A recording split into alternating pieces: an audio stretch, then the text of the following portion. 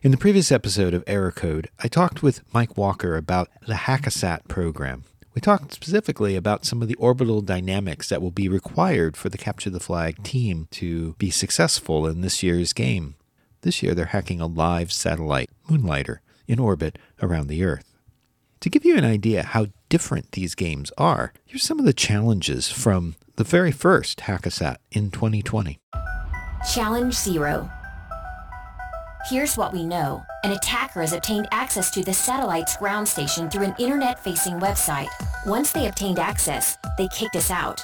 The challenge? Teams must regain network access to the ground station. Here's how they do it. An internet-facing website exists on the same subnet as the ground station. Teams must identify and exploit a vulnerability in the web server, then use it as a foothold within the network to pivot to the ground station and gain access. Challenge number 1. Here's what we know. Having access to the ground station means we can attempt communication, but the satellite is spinning out of control, which complicates everything. The challenge. Teams must regain communication with the satellite. Here's how they do it. To get started, teams must set the command and telemetry rates appropriately and the power output to maximum. Because the satellite is spinning, additional link margin is required. The teams receive periodic telemetry, but are not able to command the vehicle.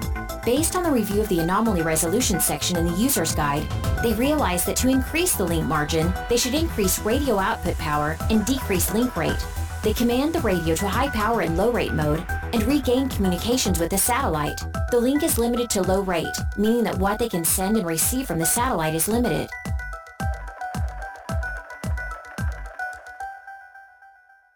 These challenges have evolved, and really, the teams have evolved along with the challenges. They're ready to start hacking a live satellite in orbit. This is the story of what's needed for the Capture the Flag competition at DEF CON 31 that will be hosted for the first time on a live satellite orbiting 400 kilometers above the Earth.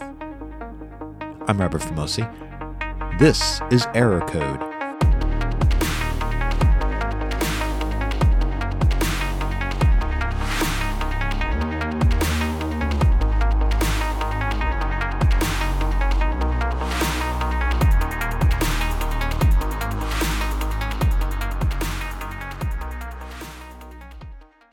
My name's Mike Walker. My hacker handle during Hackasat is Cydonia.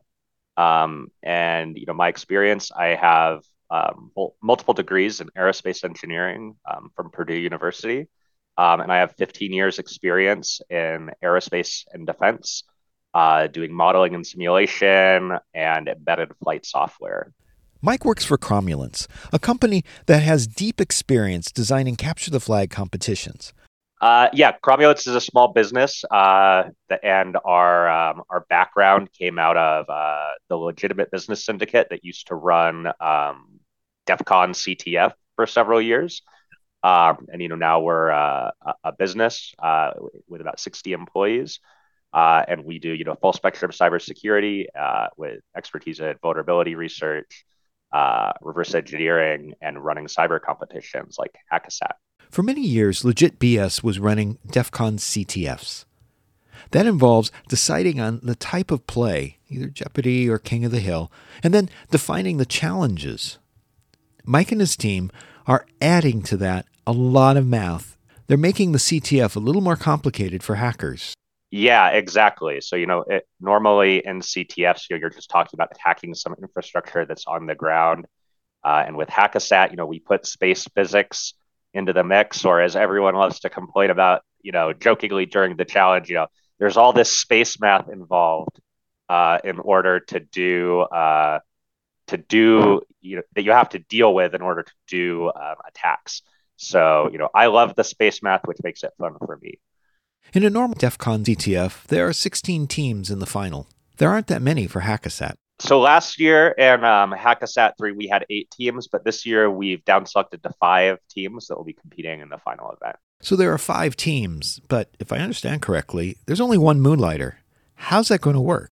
This year we only have one live satellite. Satellites are expensive. We've got to build them and then launch them, test them and launch them into space, right? That costs the U.S. government a lot of money and time. And that's a difference between this year and last year. In all the past years, everyone has sort of had their own asset that they could protect, and then they could attack other people's asset. This year, everybody will be on the same asset, which is Moonlighter, one asset in low Earth orbit. So that's interesting. One satellite, not 5. And it seems one of the possible game scenarios might be that the teams compete over who gets control over the satellite. Well, I won't give away the style of the game right yet because we haven't quite decided or released that information. Fair enough. The teams will be notified shortly before the game what the criteria will be. But there are some baseline assumptions that we can make. For example, this Moonlighter software is representative of real satellite software. It's not training wheels or special CTF software. The whole way through Hackasat, we have been using, systems that even NASA uses. Like a lot of flight software we're using is part of NASA's core flight software, which they run on real satellites. But in some ways, things will be, we do need to simplify things in some respects to, so that they can be exploited and used during a 24 or 36-hour game. So there will be some simplification in the way we sort of present the game to the user or to the players. But it is still a real satellite, and we're giving them access to, I guess, an interface control, specification that is realistic. So it's going to be very realistic. We just have the needle we have to thread as game developers is what we give them access to and how we keep it in scope for the length of the game. Because if we just gave them full access to like a whole satellite and all the flight software on it, it would be too much, right, for the length of the game. So it's mostly, any non-realism is mostly about scope control of the game, at least in my opinion. Given that this is a live satellite, for the qualifiers this year, and there were about 700 teams that competed to be one of the top 5 finalists, did Hackasat make any changes in anticipation of the live satellite event? Didn't make any changes to the format of qualifiers. It stayed as Jeopardy, but we did introduce a new category called the Magician, and that category required you to upload binaries that sort of were executed by a service and then would download you back data instead of just interacting with the service directly via like SSH. And the idea behind that was to get people used to the idea that like you might need to upload a binary or a command set, and then it's going to happen in some time and you'll receive things back later, and you need to get used to that sort of mechanic. So we introduced people to that mechanic with the Magician category, where they had to, upload things to an asynchronous service. It would go use their upload and then return them data. And that category we think went really well. People played that a lot, and those challenges got a lot of solved. So we think that especially the finalist teams should have gotten at least a brief introduction to this concept, right, of things happening asynchronously. So the style for the qualifiers was Jeopardy. What does that mean? Well, there are 2 types of CTFs. One is Jeopardy, and like the TV show, there are categories across the top and levels of difficulty below. Teams have to work their way through the board to collect various points. That's perhaps the most common CTF style that you'll find. What you typically see at DEF CON CTFs in the finals there is the second style, which is known as King of the Hill or Attack and Defend. This is where teams attack other servers and defend their own for points. But it is interesting to think about just from, we could speculate, right? Hosting a King of the Hill on a single asset might be interesting, or it might not be interesting. With all the physics involved to contact a satellite, you need to wait for a ground station to come into view. A traditional King of the Hill could be really exciting, or it could be really boring, right?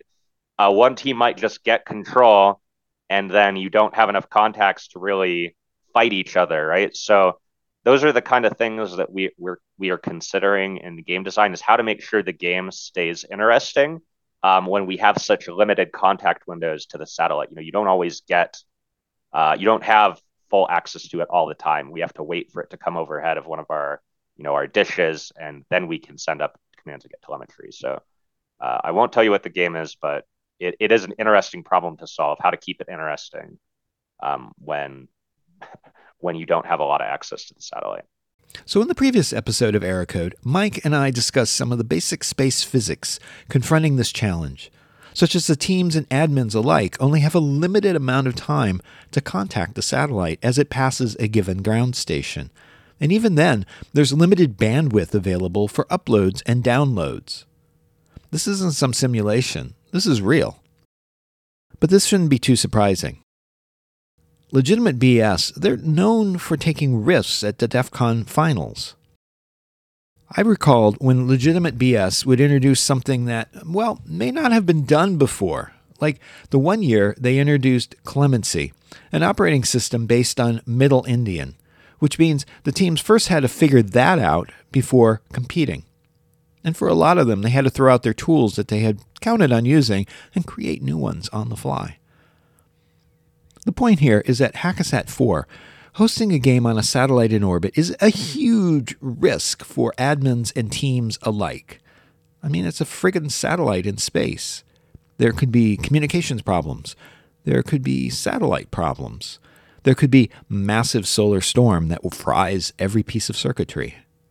There could also be real-world problems that have nothing to do with the level of play or the challenges that have been created.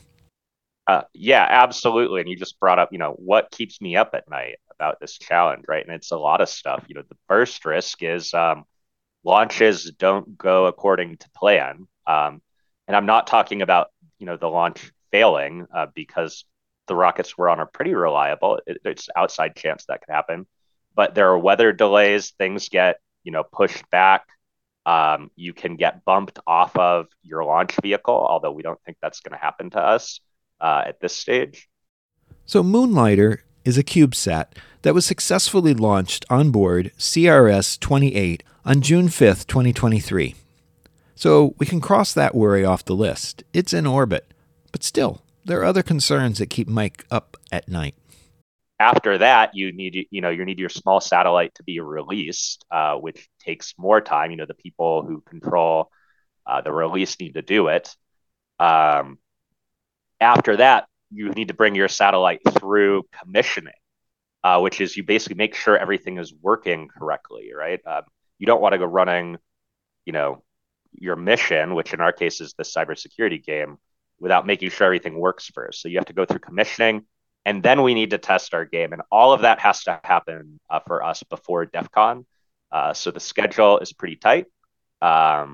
But we're optimistic and things are on track, as far as we can tell. So as I produce this episode, Mike and his team, they're heads down. They're checking everything to make sure the satellite and the game will be working in August for DEF CON 31. Even so, there are other concerns. After that, there's a whole nother slew of problems that can happen in space, right? The first of which, I think you brought up contact windows. We're paying for time on a ground station network. However, a higher priority customer could come along. Somebody could be having an emergency with their satellite during our finals game. And we could technically get bumped from our ground stations, which would really put a wrench in the works, right? You're planning on this happening and it's just be like, oh, someone's having an emergency and you no longer get that contact window. You no longer get to use the antenna. So that's frightening from a game designer perspective. And then much more unlikely, small satellites aren't really designed with the same robustness as like a big GPS satellite.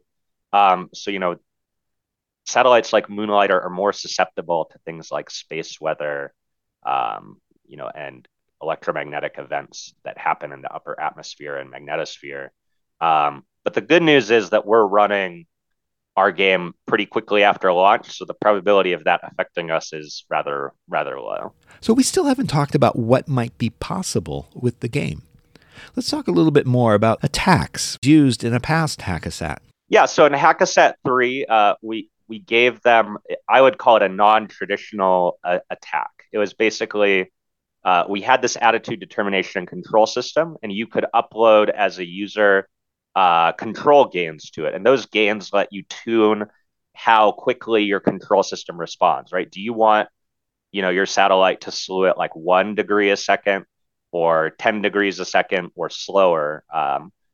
And what we did is we didn't check the boundaries in flight software of any of those control gains. And you can set control gains to something that is unstable so that when you give it a command to point, the satellite will spin out of control and it'll never work. That's just how the math of control theory works.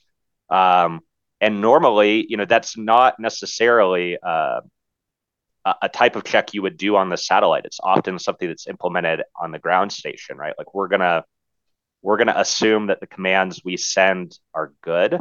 And in a cyber, when you're thinking about attack, defense, CTF, the commands you send are almost certainly not always going to be good, right? So we allowed people to send these commands. The ADCS didn't have bounce checking.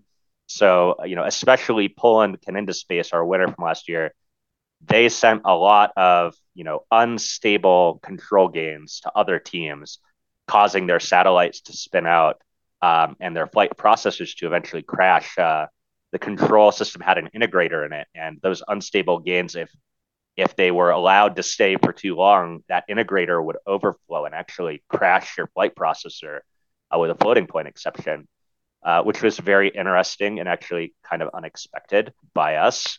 And there's also this possibility that the teams might actually find a 0 day on the satellite and try to exploit that, which might cause some instability in the game itself. What's interesting is, this little check, like this little assumption that the messages we'll send up are good, that assumption and the attack that came from it caused a lot of chaos in the game. When your flight processor crashes and is now not responding to commands anymore, it's really hard to know what to do when you don't know why, right? So teams were just seeing their flight processors crash and they'd see that their satellite was out of control. And it was really interesting to see, the teams respond to that. And some of them were able to figure out what was going on and come up with mitigations, and others weren't. It was very, very interesting during last year's game to see that little attack we came up with sort of create this chaos and how teams dealt with it. As Mike mentioned, even last year, with the digital twin simulating conditions in space, Hackasat admins had God mode, where they could intervene if necessary. Is there a risk then with this live satellite Moonlighter slipping out of control, spinning out of control, or wreaking havoc up there if somebody does something? So there's no rocket motor on the satellite, so nobody is going to be able to change the orbit of the satellite and have it go out, go start interfering with anybody else. So that's good news. We can only change the orientation of the satellite. However, I won't talk too much about how it works, but we have, we have administrative layers in place between the game and the actual control systems that will prevent anything from getting, out of the situations we want it to be in. So, we're giving people a lot of control, but we're not just giving them direct access to every subsystem of the satellite. So Mike mentioned that there's only 5 finalist teams.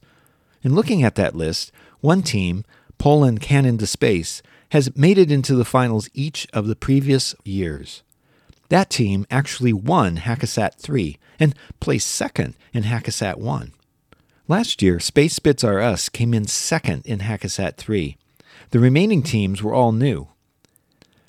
But as evidenced by Space Bits R Us, which didn't take the finals for Hackasat 1 or 2, it seems that those new teams shouldn't be counted out, as surprises can and will happen in finals. I can't be sure, but I think all the teams have participated in Hackasat before. It can be a little hard to say because we know that some teams from past years have joined forces with other teams to make an even better team. But Poland Can into Space, I think they've been in finals every year. They won last year. I think they placed second in Hackasat 2. So they're definitely a recurring team that we see a lot of good stuff from. Space Bits R Us is our second place team from last year. They made finals again this year. The other three teams weren't in the finals last year, but if you sort of look at the qualification rounds from all 4 years, you'll see sort of these same teams in the top, and it is very corollary with the teams that are top in other CTFs around the world. Nations that are represented by these teams have included the United States, Germany, Poland, and Italy. So teams are one thing, but there are individual players. And in looking back at past teams, the players have moved around. Or, for that matter, whole teams have combined to improve their chances. They've just either, combined forces or added players. Like Poland, Can Into Space is really P4 and Dragon Sector working together. That's who they are, right? And we know a couple other teams have done that as well. So the top teams are definitely recurring. Even lower scoring teams. There's a couple teams that are in, say, the top 50 that I think if you go back, you'd see they were there every year. So we have a lot of the teams that really play. I think we have a lot of recurring players who have come back, which is great, right? It's what we want. So when you're putting together a CTF team to go to DEF CON finals, you probably already know what you're going to need to bring. But when it comes to hacking a satellite, well, then we're talking about math and physics and orbital dynamics and things like that. To me, it seems like you have to have your traditional hacking people. You need to have some people, especially for finals, that understand satellite ops and satellite ops operations. And as we've throughout the years, we've made the satellite operations part harder and more realistic. So you've seen the teams get better at that as we go. They weren't thrown into the deep end, quite as deep into the deep end as we could have thrown them in Hackasat 1. So good satellite ops people, and that means they need to understand the space physics, and what a satellite can do, and what the constraints are on talking with it, like contact windows and stuff like that. So when I talk with people who are part of the Plaid Parliament of Pony, which holds the record for the most CTF final wins, Ari, one of its players, told me that they were divvying up the tasks during the finals, that people you see on the event floor at DEF CON, they're working with teammates who are up in the suites and sometimes hammering out very specific problems for the team on the ground. Something similar happens with Hackasat. I know one of the teams last year, I was asking them, how they had it set up, and they had like two rooms. They had like the satellite operations room during finals, and then they had the room that was focused on like reverse engineering code and finding vulnerabilities. And then when they had something they wanted to actually run on the real satellite, they would like go to the operations room and be like, okay, we've got this thing that we need to do. Like, how can we fit it into the rest of our schedule? And that seems to have worked a lot. But I'd also say, the skills start to blend. Like, I won't name names, but I've seen some people who are pretty prolific, CTF players, and they're like solving space math challenges in quals, or they're trying to debug why in finals their pointing of their antenna isn't right. So also great is we're seeing, we're not just seeing it as, I'll be the hacker and you be the space math guy. People are trying to get this blend of skills, which is very powerful. I'm wondering if Mike saw in Hackasat 3 or earlier ones where people started to approach the problem all wrong. Are there some gotchas that can be found in Hackasat? That's an interesting question. I think at least what I would say, and the finalist teams don't quite do this as much. They tend to take their time to figure it out, is when people sometimes don't understand the math and they'll assume they have the right answer and things are just broken. And that we're not perfect, and sometimes things are broken and we fix them. But sometimes, maybe you just don't understand the math and you need to do more research. So the biggest gotcha we just see, I think, is people who need to keep learning the math. But the finalist teams mostly, when they're getting the wrong answer, they assume that they're wrong. And usually if they come to you privately and say, hey, something, we think this is broken, they'll tell you why. And, we always take, whenever somebody says something's broken, no matter who it is, we always take it seriously and look into it. But the finalist teams are often correct when they tell you something is broken. Oh, that's interesting. So the teams can push back if they think something is broken or wrong, particularly if they're right. Sometimes, at least in the finals, they are. So, given the space physics and the math, are Hackasat teams adapting to that, or are they still sort of overwhelmed by it all? The other gotcha really is just understanding space jargon and like terminology. Like there's a lot of it. And there's a ton of acronyms because that's how the US government works, I guess. And that's just a lot for people to handle. So I don't know if that's a gotcha, but it takes time to get up to speed on this stuff. I have multiple degrees and a bunch of experience, so it's all second nature to me. But a lot of these people are, especially early on, we're only seeing it for the first couple times. So, there's just a learning curve, and we've really seen, especially with the finalist teams, they learn pretty fast. There's just a learning curve, and we've really seen, especially with the finalist teams, they learn pretty fast. Finally, there's just the enormity of it all. The idea that you could hack a live satellite. I think it gets them at first. So like in Hackasat 3, for example, that was the first time we introduced contact windows, and we also introduced antenna pointing. So what we did is we gave them about a week before the game, we gave them a digital twin, and their satellite was in geostationary orbit, and they had a big antenna cone, like 120 degrees of range. So they just had to point it one time. And then they were good, right? And then on game day, all the satellites were in low Earth orbit. There were a bunch of different ground stations, and their antenna was like 10 degrees wide. So they had to track. So that was like a gotcha we threw at them early in Hackasat 3.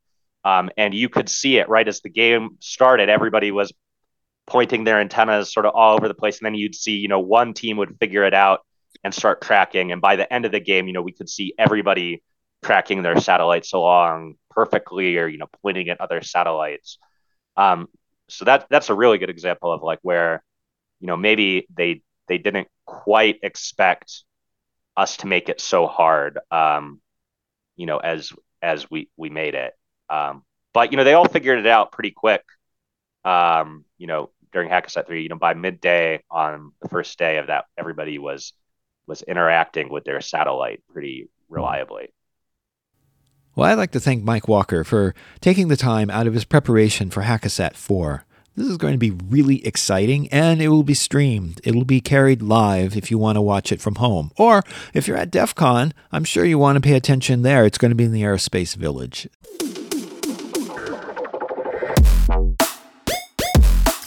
Hey, if you're enjoying Error Code, tell a friend. I'm sure there are other people out there who like narrative information security podcasts. And I'd really like to hear from you. DM me at Robert Vamosi at infosec.exchange on Mastodon and tell me what you like and even what you don't. I have new shows coming up. Subscribe today. I don't want you to miss out.